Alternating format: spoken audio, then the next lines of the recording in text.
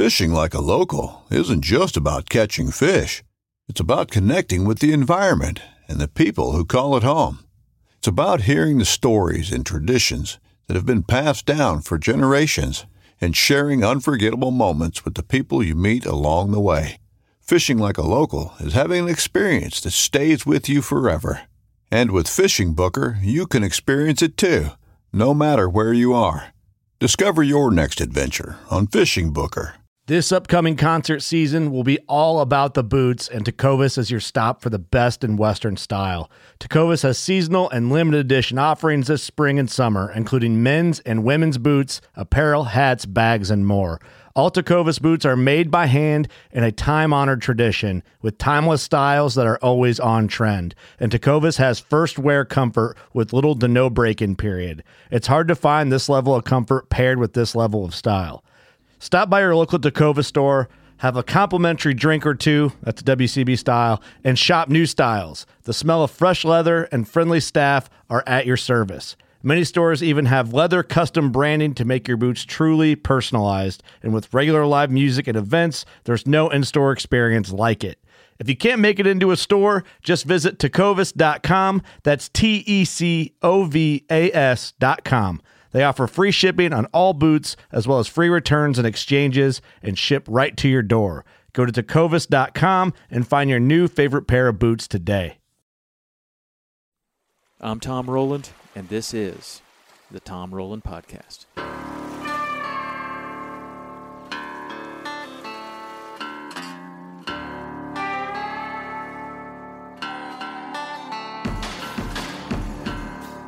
Hey, everybody. Welcome to the podcast today. We've got a great guest, Derek DeYoung.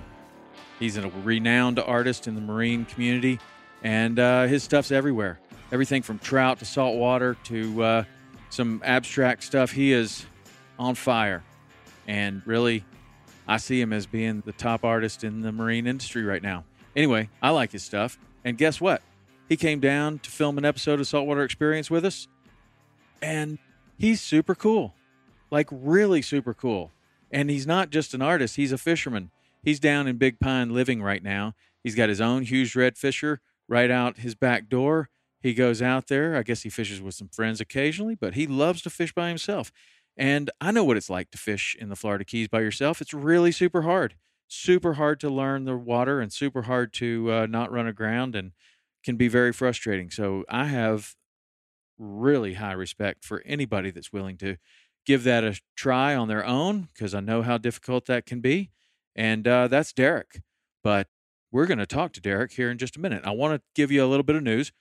We are still getting a lot of ratings and reviews on iTunes, and I really thank you for that.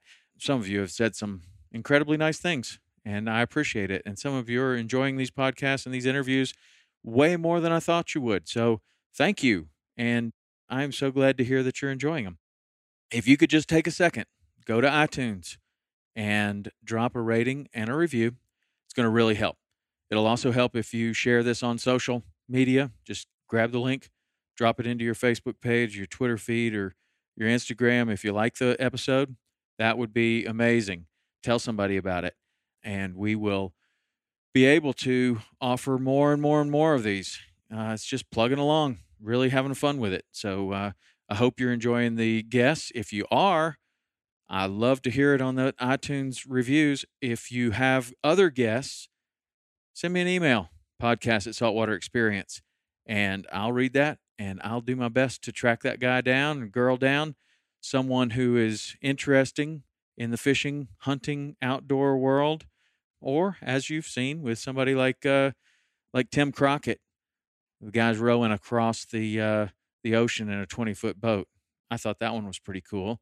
Some other people have really enjoyed that one. So I don't know. Doesn't have to be fishing, but it helps if it's in the outdoor space. So send me your suggestions, and we'll see what we can do. Also, we have a new website, saltwaterexperience.com. That is the hub of everything that we're doing right now, and you can find out all the new stuff that's out there, whether it's a podcast, a weekly show, a new television show, a new episode on Waypoint, new article, new photos, whatever it is. Whatever we got new, it's on saltwaterexperience.com. And it's right now, we've changed the format, and it's real easy to find all our new stuff. So go there, check it out, and let me know what you think. All right, this episode is going to be brought to you again this week by Waypoint TV. Waypoint TV is a place where you can go and stream the very best in the outdoor television space and short film space. 60 different producers with over 2,000 episodes and growing. You can go there and get it for free on your Roku, your iPad, your phone, your tablet, your computer, Apple TV, on and on and on. Just about any device you have, you can get Waypoint TV. Go to waypointtv.com and find out how. All right, Derek DeYoung. We went down, we had late tides. Rich really liked the tides in the afternoon. So we chose to go fishing from 2 o'clock until past dark. So we chose to use the morning to drive down to Big Pine and get our interview with Derek DeYoung. He's got a makeshift studio underneath his house in Big Pine. He paints, pretty much goes fishing every day, paints in the afternoons outside. He's an outside person. He loves being outside.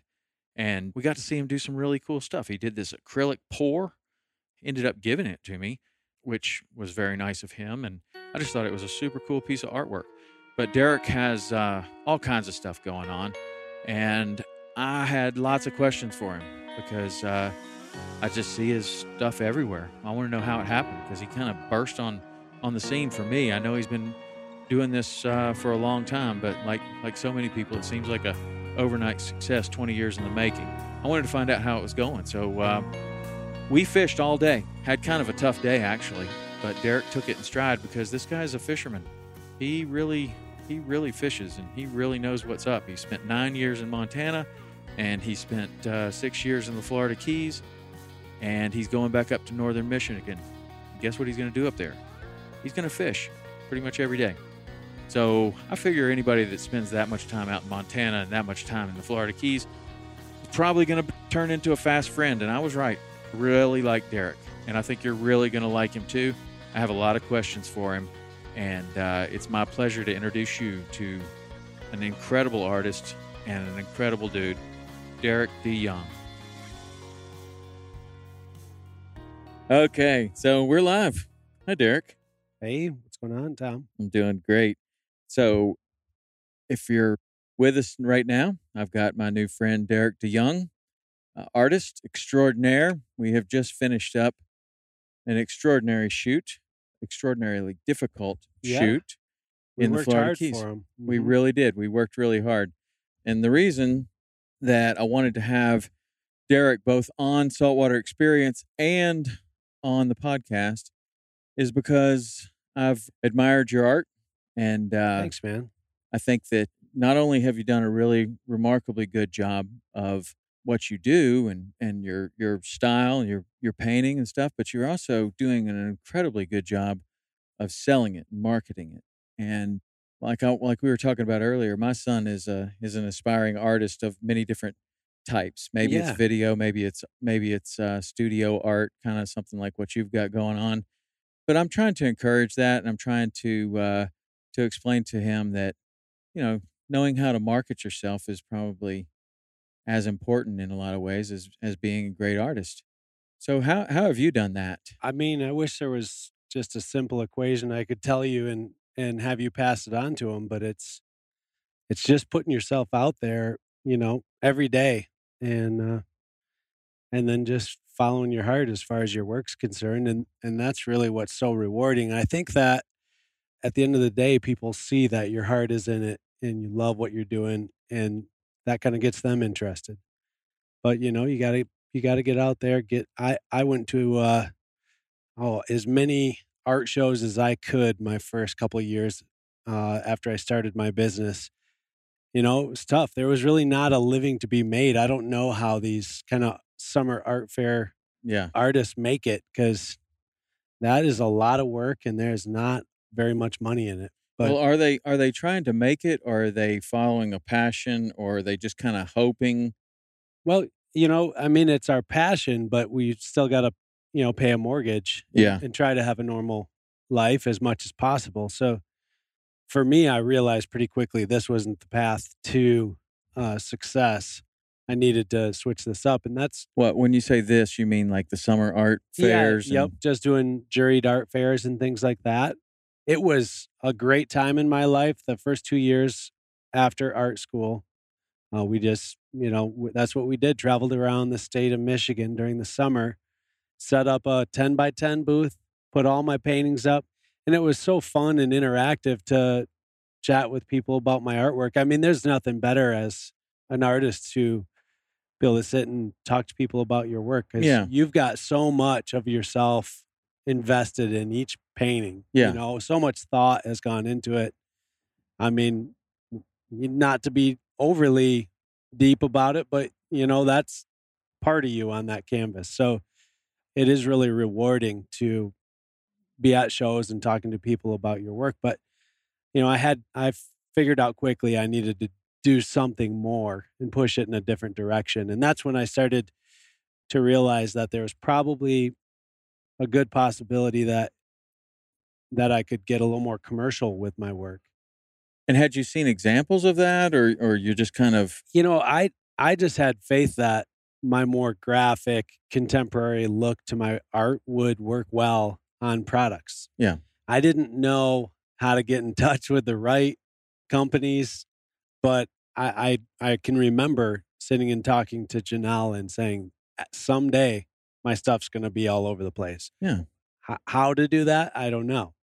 So just kind of kept pushing forward. What was the first time that kind of came true for you and you saw that work into reality? Well, at a certain point, we decided we need to move out west. I went and did a series of art shows out west, actually. This was such a cool trip. My father-in-law sold me a minivan for $1. Oh, this sounds great. And I packed it full of fishing, camping, and art gear. And I headed from Michigan to Colorado. My brother Matt rode out with me and flew home from Denver. We spent a long weekend in Rocky Mountain National Park. Nice. And then I went around, I'd scheduled doing these one-man art shows at different lodges and fly shops in like kind of big fly fish towns. Mm-hmm. But you had all that scheduled before you went? Yeah, I just looked online, fly shop, Colorado. Like, hey, George Anderson, do you mind if I drop in with all my art? Absolutely. And after probably the first couple of weeks out there doing shows, I was absolutely hooked. I mean, the fishing was awesome. The scenery is just, to sit there and fish dry flies and look up and see these mountains looming over you and all the wildlife. Cool. The people are awesome. I mean, the people out west are there because they love it. Yeah. And that really does make people pleasant. I think so.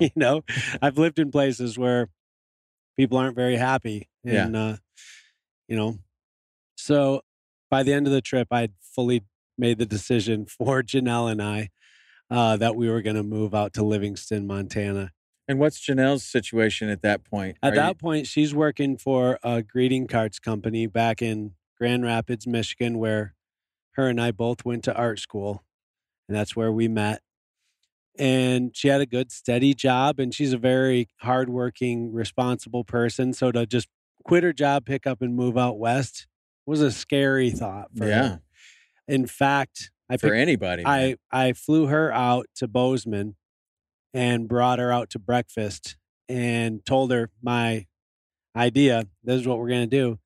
And she just laid her head down on the table and just started crying because she knew that this was really what was going to happen. And she just the idea of Montana, if you haven't been there, is probably that it's just this desolate, like middle of Alaska. Yeah. But it's not, it's really got a ton of charm. And I think it offers quite a bit, although eventually what it offered ran out for her and she wanted to be back in Michigan. So, but when you're first proposing this idea, had she spent any time out west? None. No, she'd never been out there. So it does seem like a desolate wasteland. Yeah. And once she got out there and we went for a float on the Yellowstone River. And so you took her out there in the summer? Yeah. Good move. Yep. Yeah, I had no idea what it was going to be like in the winter, and that was even shocking for me. Yeah. I mean, I grew up in Michigan. We got a good winter. Montana is cruel. It's cold and it is so windy. It goes up to 3 weeks with 50+ mile-an-hour winds. You can't even get out of your truck without letting go of your door because it's going to just, hyperextend the hinge. Take it off. Yeah. So the winter gets long for sure. Yeah. And so you stayed out there for how long? We were out in Montana just about 9 years. Yeah. So 9 years, and that's full time? Or are you coming to visit the Keys part of the year? So I'm the dreamer in our relationship. So I propose all the dreams for us to achieve, and Janelle makes them happen. Yeah. So I'm super lucky that I have a person that can, execute on things. But I've always got all these ideas. And my idea is that we were going to split time between Montana and the Keys, two of, in my opinion, the best places on the planet. Yeah, agreed. And she always kind of liked the idea of the Keys, but again, she was working a 9 to 5 corporate job. And I just kept saying, like, you've got to quit your job and just start working for us. And it was always such a scary proposition for her. Eventually, I started a second company where we produce products with my artwork on it, and that's called DeYoung Studio. And I told her that she had 2 years. I'd build the company up for 2 years. She'd help me after work and on the weekends. And then she needed to quit her job and take that position over. After, I think, 8 months, I said, I'm shutting the doors on this thing because I can't handle it. It's just growing way too fast. Or you have to quit right now. And she knew she had no choice. She quit. And instantly, there was just so much opportunity with that business. And that business takes more work than anything I've ever done, but it's really rewarding. It really is. We have to wear so many hats running DeYoung Studio because we're having to source products being made, and we've got a very high quality level to what we're making. Yeah. So there's no tchotchke items in the whole catalog. It's all nice stuff. So we get samples, we use them, we give them to friends and family and have them use them hard. If it's glassware, we throw it through the dishwasher 200 times. And if it survives that, that's when we move forward next. Yeah. So this DeYoung Studios is different than when a company licenses your artwork. Absolutely, to use? because we own DeYoung Studios. Okay. And we have full control over what products we make. I actually choose what artwork I put on it, so I can put my most relevant new artwork on those products versus, let's say, Sims, who I've worked with for many years now, and that's been a great thing. But they may choose something I did 9 years ago. Oh, okay. Just because it fits their plan or, what they want to sell right then. So it's nice to have that control. Yeah. And it also creates a job for Janelle. And we started that business, and now it's been 6 years that we've been spending the winter down in the Keys. Wow. So it's been awesome thing. So, we were talking earlier, and I find that it's very interesting that you're not just spending the winter in the Keys and in the summers in Montana just because they're beautiful places and you like that, but it's really about or as much about getting to know these fish and the surroundings and the environment and becoming more at home with those fish, and then being able to paint them the way that you do, right? Well, if I tried to present it as a good business move, that would just be a total lie. I love fishing. Everyone in my family, like generations deep, fishes. And, that's kind of first and foremost on my mind. I want to fish. I want to catch fish. The artistic inspiration comes kind of afterwards.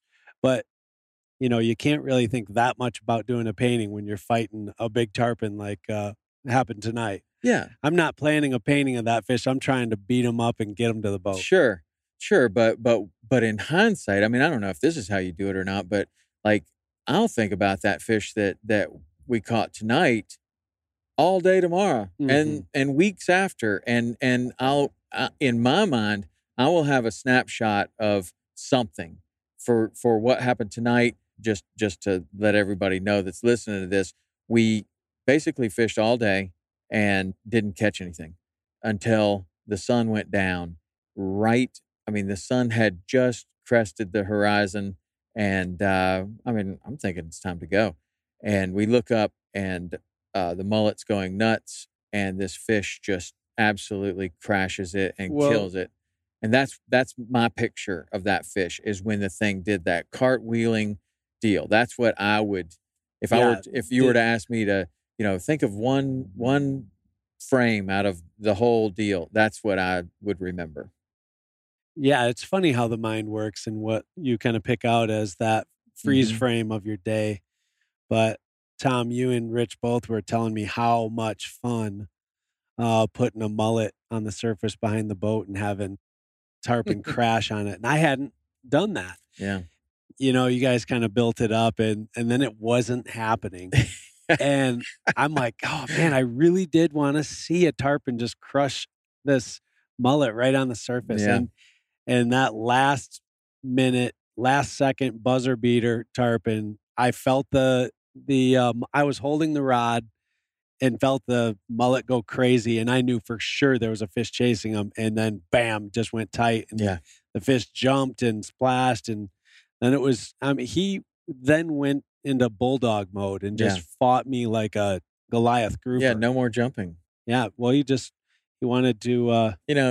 as you're down here and you have guests at your house tonight, you're going to entertain them tomorrow and you're taking them fishing. And it's so funny and kind of a weird situation for somebody who's a fishing guide or somebody who's entertaining someone. And you think about these situations like you're saying, we built up this mullet because a tarpon eating a mullet is one of the best bites in all of fishing. And if you haven't done it and all you've done is fly fish for them, well, you should see a tarpon eat a mullet because it is pretty awesome. Completely different. It's amazing. Then when you have someone, you bring them on the boat and you have this situation and you want to show them that situation, man, is it just gut wrenching when so that situation is not to happening. Fruition, yeah. Right. Like, I mean, all of a sudden I'm realizing, man, we're running out of time. This is not happening. I don't know what we're going to do because the story of the show is really good. And I know a lot of people are going to enjoy it, that, you're an interesting character. You're an artist. People are aware of your art. And now all we got to do is the fish just need to behave a little bit, which they were not doing that. But, that's the thing about fishing is that it's always, you really don't know. I mean, we like to think we know, but you really don't know what's going on with the fish and the weather. All the odds in our favor. There were fish everywhere. And, the weeks and days preceding this, we caught fish. You caught fish. Yeah. Everybody's caught fish down catching fish. In Big Pine. It's been fantastic. Today looked better and looked like it was going to happen. And we were in the right spot where they had been feeding. And I don't know. The fish had a mind of their own. Yeah, they had a mind of their own, and they always do. And sometimes you look like a hero, and sometimes you look like a zero. And we were mostly looking like zeros for most of the day, but it worked out, and I'm sure we'll be able to put something nice together.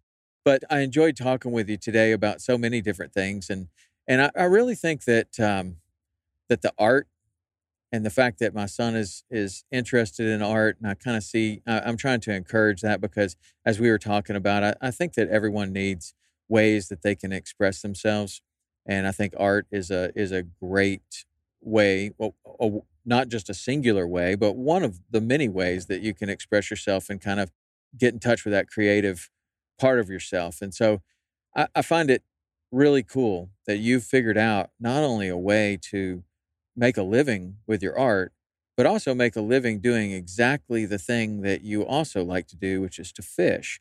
And so what I wanted to ask you is about, and we kind of touched on it just a minute ago, but I'm sure that there was a moment where, and maybe it's that time when you were talking about, man, I'm going to have to change some things up here, or maybe it's a different moment, but there's a moment when you decide you're burning the boats, you're cashing in all your chips. This is it. And make it or break it. Do you have that moment? I haven't had that moment recently, but building up to this, to where I'm at now, there's been some difficult moments. Yeah. For sure. I'll tell you one. When I was back in my days of doing the summer art fairs, my father-in-law, John, who's a investor and just, he's a very intelligent guy and wants to kind of look at numbers with me, make sure that I'm doing a responsible thing here with his daughter. And he's like, Derek, he just takes a pen and a piece of paper. Okay, what's your average painting go for? Oh, well, it's, $600. Okay, $600. And what else are you selling? Prints? Yeah, what do those go for? Okay, $50 each. And how many do you sell per show? Well, on average, maybe 8. Okay, 8. And how many shows are you doing? When he got done doing this, he came out with that I could make about $12,000 per year. I'm like, oh, holy shit. I really got to think about this. But, my mind, I would never have broken down those numbers like that. Right. It was sobering. Yeah. Sobering. Did it help you to say, okay, well, I've got to figure out I think that's the difference in a way between successful people and people who kind of just flounder. He is successful and he did that, and it caused me to change the way I was doing things. But probably my own nature, I would have just continued on and been like, wait, why don't we ever have any money? Yeah, well, there are definitely people that do that, and there's definitely people that get plenty of good advice and continue on a road. It's a different person that looks at that and doesn't see it as someone discouraging them from their dream. No. And sees it as, wow, well, he's right. I need to change a few things. Let me give you an example, because my father-in-law has definitely been a great supporter. He's a creative and passionate guy and has encouraged me to no end in my career. And I give him so much credit. He took his CPA, a longtime friend of the family, and had us meet with him probably 8-10 times to teach us how to run our business. And this was when our business, it's almost a joke to call it a business at that point. But we learned how to run it correctly, and he's assisted us and been a part of running our business all the way till now. Yeah. And it's been a huge advantage for us to So what do you things learn? right. What do you learn when you're a young person moving into that situation?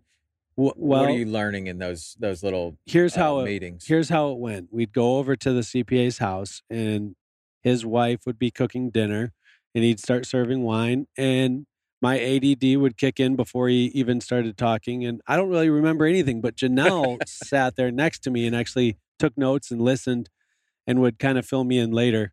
So yeah, I was super lucky that. Well, you know what? We're very alike in that way, or in this way, that I will tell you.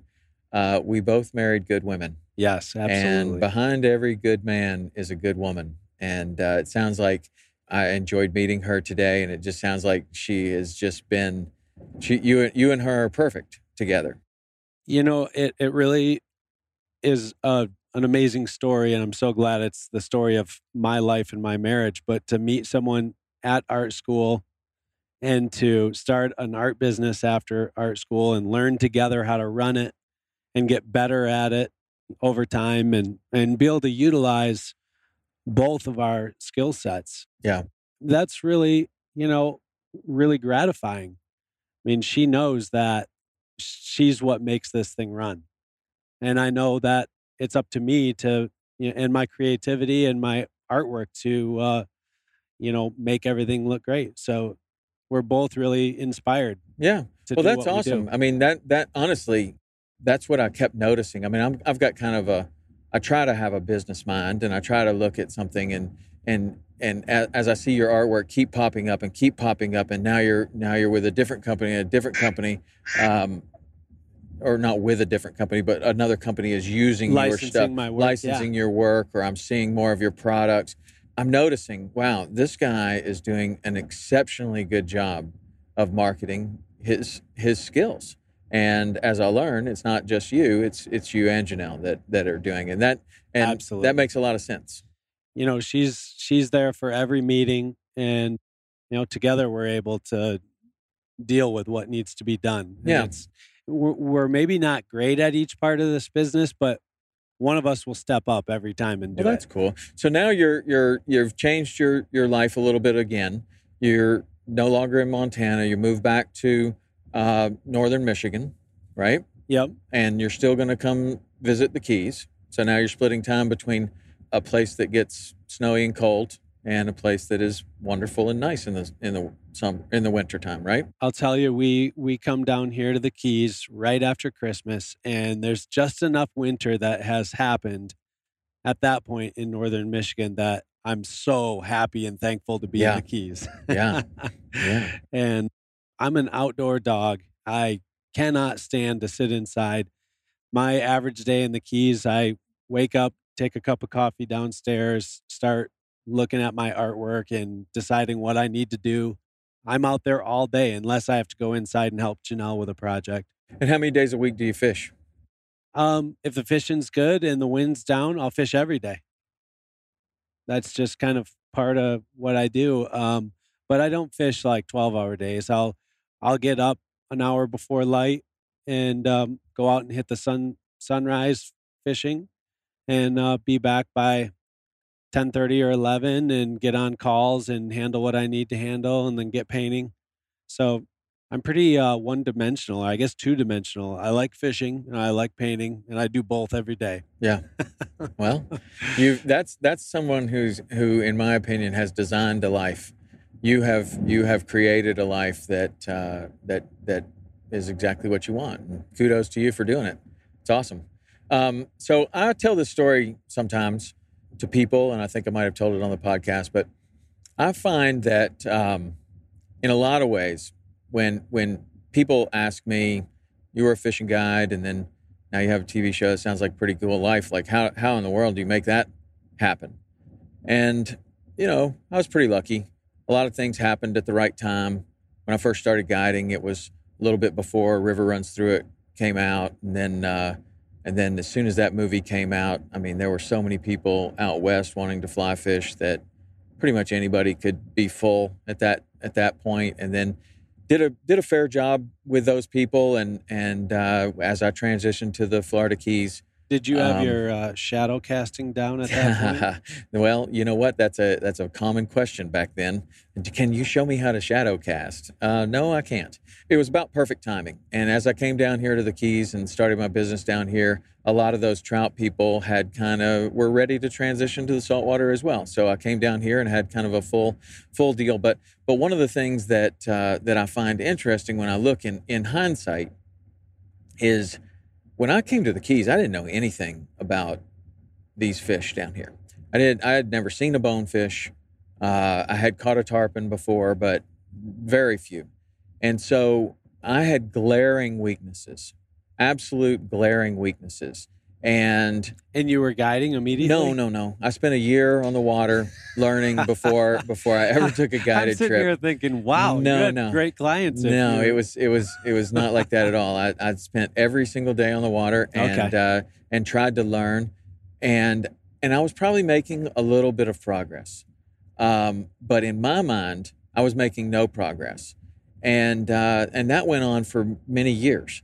And as I would find some fish, my goal was to move on and find other fish, and move on and move on and move on. And so if I got into a congested area where there were other guides, I would just leave and go somewhere else and try to find fish. And so the point of this story is that at some point I realized that my weakness, which was I felt like I had no experience, actually in turn and in time turned out to be my greatest strength, because I never was content. You weren't complacent. Yeah, and I had no idea. I also had no idea what all these other people knew or didn't know.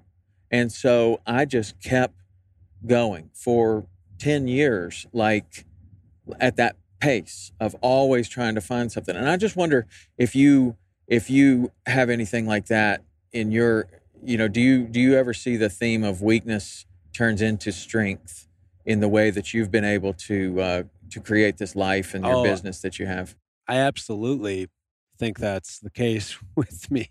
What was your weakness that turns out to be a strength? Well, I mean, with our business, I'm the worst perfectionist, and everything has to be right. And I mean, to a degree that most people would be like, come on, seriously, like it's not that big a deal, but it is to me. And, once I step back or the next day, I can kind of see, well, maybe I should have let that one slide. But no, I've got to have it all perfect. And I have. So is that a weakness or is that a strength? Well, I mean, it can probably be pretty annoying to my wife, but I have some sense that like if anything, any color's wrong, any different, on the hat, if the signature's the wrong color, that I just can't let that slide. But I'm the same way with my artwork. I'm super particular about how things are done. I'll give you an example. We're putting out a new line of hats, and all the signatures were like the same color. They weren't, color dropped from the artwork of each particular hat. Right. And when I wanted them redone, we had to kind of go back 4 steps to get the, file back and redo it because they were already at the manufacturer of the hat. And I'm like, no, pull them back. Stop production. Don't do it. We need to change this. And Janelle kind of gave me a look, and I'm like, do you know that like with my paintings, I'd say half the time I sign it, wipe it off, and sign it a different color because I just can't stand like the color that I chose first. So it's the same mindset. I got to see it, and if it looks right, move forward. If it doesn't, redo it. Yeah. And so I'm still trying to determine whether that's a weakness or a strength. Well, first of all, it's a strength because you want it all to be perfect. It's a strength because I truly do care that much, and that leads to my stuff, I think, looking right. And it's a weakness because it's just truly annoying, probably to other people, who are involved in the process. I've got a quick story about when I was in art school, and I've talked to my wife Janelle about this so many times because our majors were just so different. She was in multimedia editing and graphic design, and I was in illustration. And I did well in school and kind of thought that I had, a good position there. But I had this one professor, and I had to turn in a sketchbook, and you had to be sketching for whatever, an hour a night. I was doing more than that. I always did far more than what was asked of me when I was in school.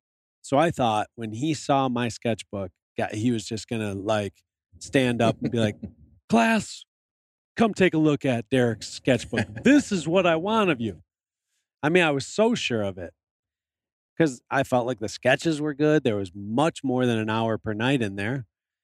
He opened it up, and I hadn't dated every sketch, and there weren't descriptions of my ideas. Essentially, I didn't show the math, I just did the drawings. He closed it right back up, threw it across his desk. It fell on the floor and stuff fell out of it. And he goes, don't ever turn anything like this into me again. And if you're going to go out and try to be an artist in the real world, good luck. And I was so shocked. But the funny thing is that's the exact treatment that makes me work harder. Like if you tell me like, yeah, do not even show me this, I'm like, okay, let's go. I'm going to do so much better. Well, that's kind of what happened to you when you told me the story on the interview for the show today about going to your first art show. Yeah. Right? Yeah. I mean, I'm failure motivated. So in your first art show, let's just recap that real quick. You go there, you feel like, first experience, first taste of defeat was there's a MUCC, which is the Michigan United Conservation Club. They hold an annual youth wildlife art competition, and shoot, I was a big deal in my neck of the woods. I thought for sure I was going to win this art competition, and I entered a a pencil drawing of a walleye that my dad had caught and was mounted on our wall in the basement. And I had all kinds of detail in there and little minnows and stuff. And we went to Lansing to go to the actual art show and the exhibit and to see, the blue ribbon on my artwork. Except when we got there, there was not even an honorable mention on it. And it was the most sobering moment, I think, of my life. Like, holy cow, I'm really not as good as I think I am. On the drive home, we were all kind of sulking. Even my parents kind of were shocked that I didn't win. My dad kind of turns around and looks at me. He's like, well, maybe it's time you start taking art lessons. And he was right. That was the right thing to say at that very moment, because I took my disappointment and motivated me to start taking weekly art lessons. Yeah.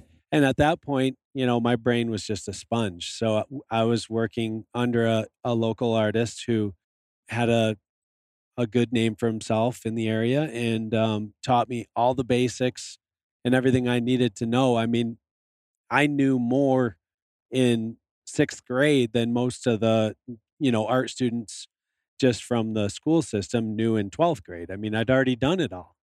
So it was just such an advantage and gave me such confidence as I moved forward. Now, what a difference that is that your dad chose to say that. Like, Right. Maybe it's time you take some art lessons. He's still being supportive, and he's still, trying to help, but he's also kind of hitting you with reality there. What a difference that is from someone else saying, well, those judges just don't know what they're talking about.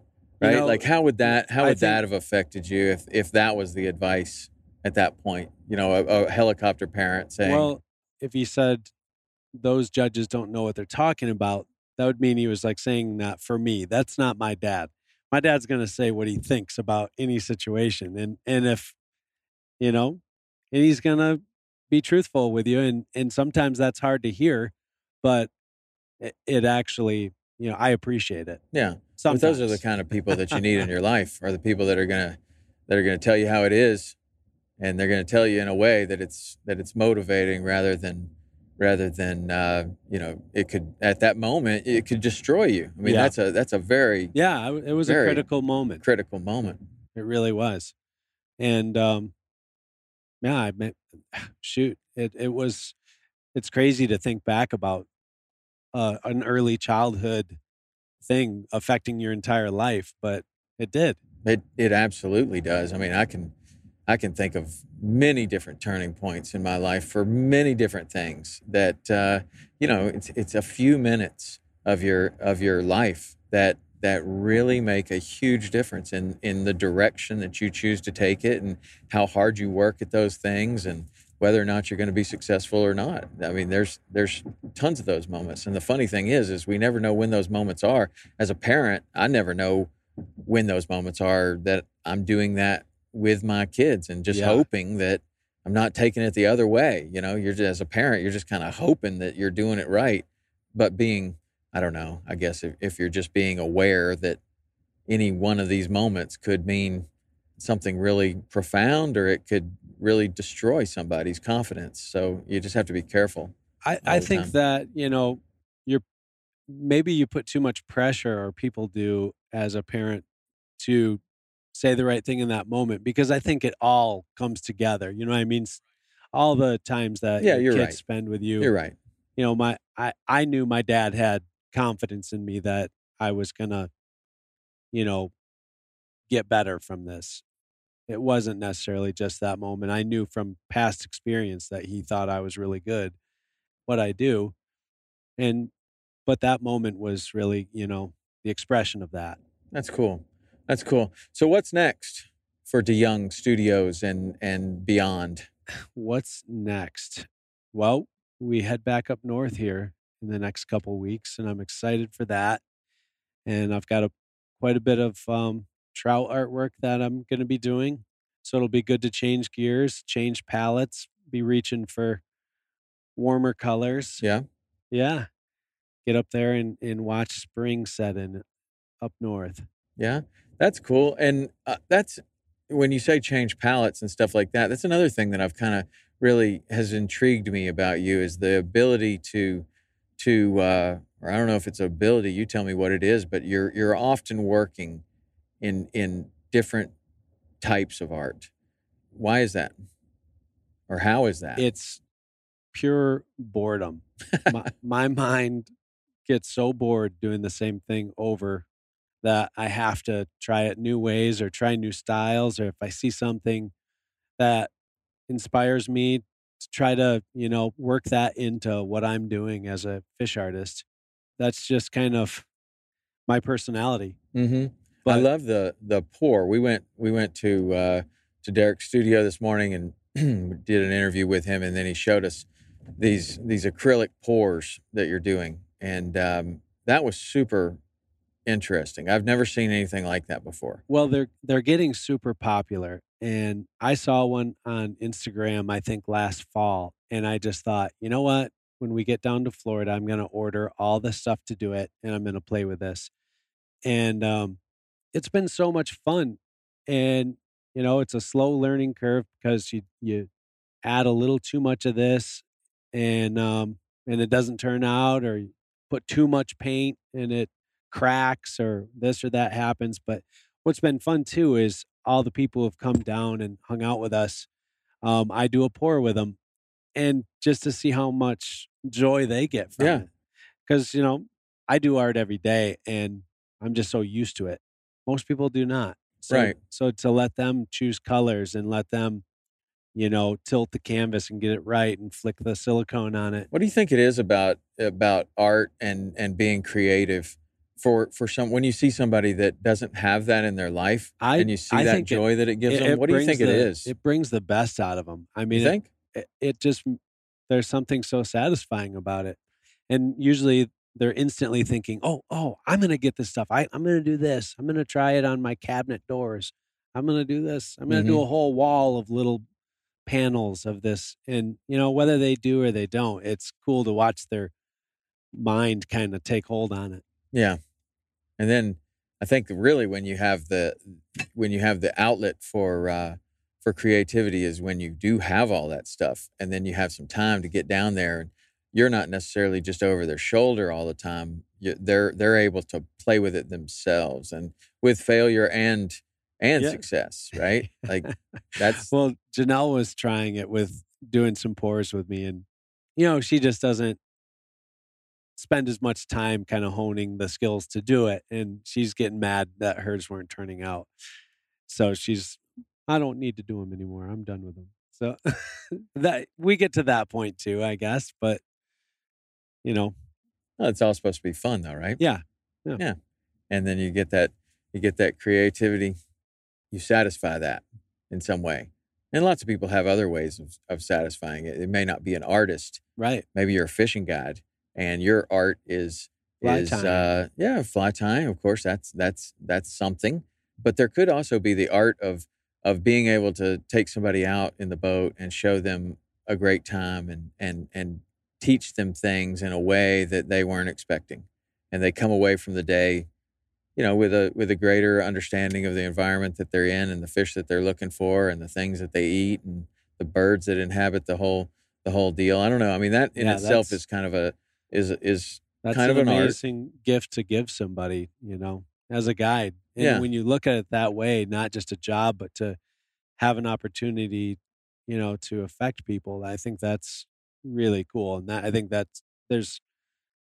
I'm sure there's lots of guides out there like that, but Oh, there are. I mean, they're guides just like they're artists. There are guides, there are artists that are at the top of their craft, like yourself, and you're doing everything and you're working every single day, all day long to get better and to grow as an artist. And there are those fishing guides out there that are every single day, Yep. they're writing in their journal and doing everything they possibly can to get better. And, it's cloudy today or the wind was blowing in this direction and they just had no idea what to do. Well, they're going to fix that because the next time it's cloudy and blowing in this direction, they're not going to sit at home. They're going to actually be out there. That's the day they're looking Yeah. forward to, so they can figure out how to fish on a north Try to wind or figure on it a out. south wind For or sure. east wind or west wind or whatever it is. Because honestly, the conditions are not good most of the time. But right. but people, that's when someone takes whatever they're doing to an art form is when they're working on it all the time and getting better and better each time. And it's really great when that's all to help someone else do something, whatever your profession is. I mean, Fishing For Guide's sure. easy because you're trying to help people to have a good time. But your artwork is super cool, man, and I really look forward to what you have going on. And if you're hearing what sounds like a road, it is. We're actually doing this podcast in a car. It's the first one ever in a car. Derek's actually I'm doing honored. hand signals on which way I should turn to get to his house. I didn't have to give you any directions. No, I'm doing pretty good right now, but this is where you get lost, right up in here. I think this is the one. Okay, well, cool. Well, I want to thank you for doing this with us, both the television show and then doing the first podcast in a car. It was a first for me, and it was so much fun. I really appreciated you having me. We're going to do it again, man. You're a great guest. You got a great story. You love to fish. And one of the things that I have really enjoyed about your artwork is the Barracuda. And I think that you just nail it. A fellow Barracuda lover? I love Barracuda. Dude, if it swims and you can catch it, I'm in. But I love the Barracuda. And in Key West in the wintertime, that was our fish. I mean, we went out and we caught barracudas. These guys up here in the Upper Keys, they could go and redfish and snookfish and stuff like that. When it got cold, we fished for barracudas. And some of the greatest days that I can ever remember were associated with barracudas, and I just love them. And I've taken my dad out, for instance, and put him on a tarpon, and then we caught a couple of cudas, and we got back in, and he's like, I think I liked the cudas better. Yeah.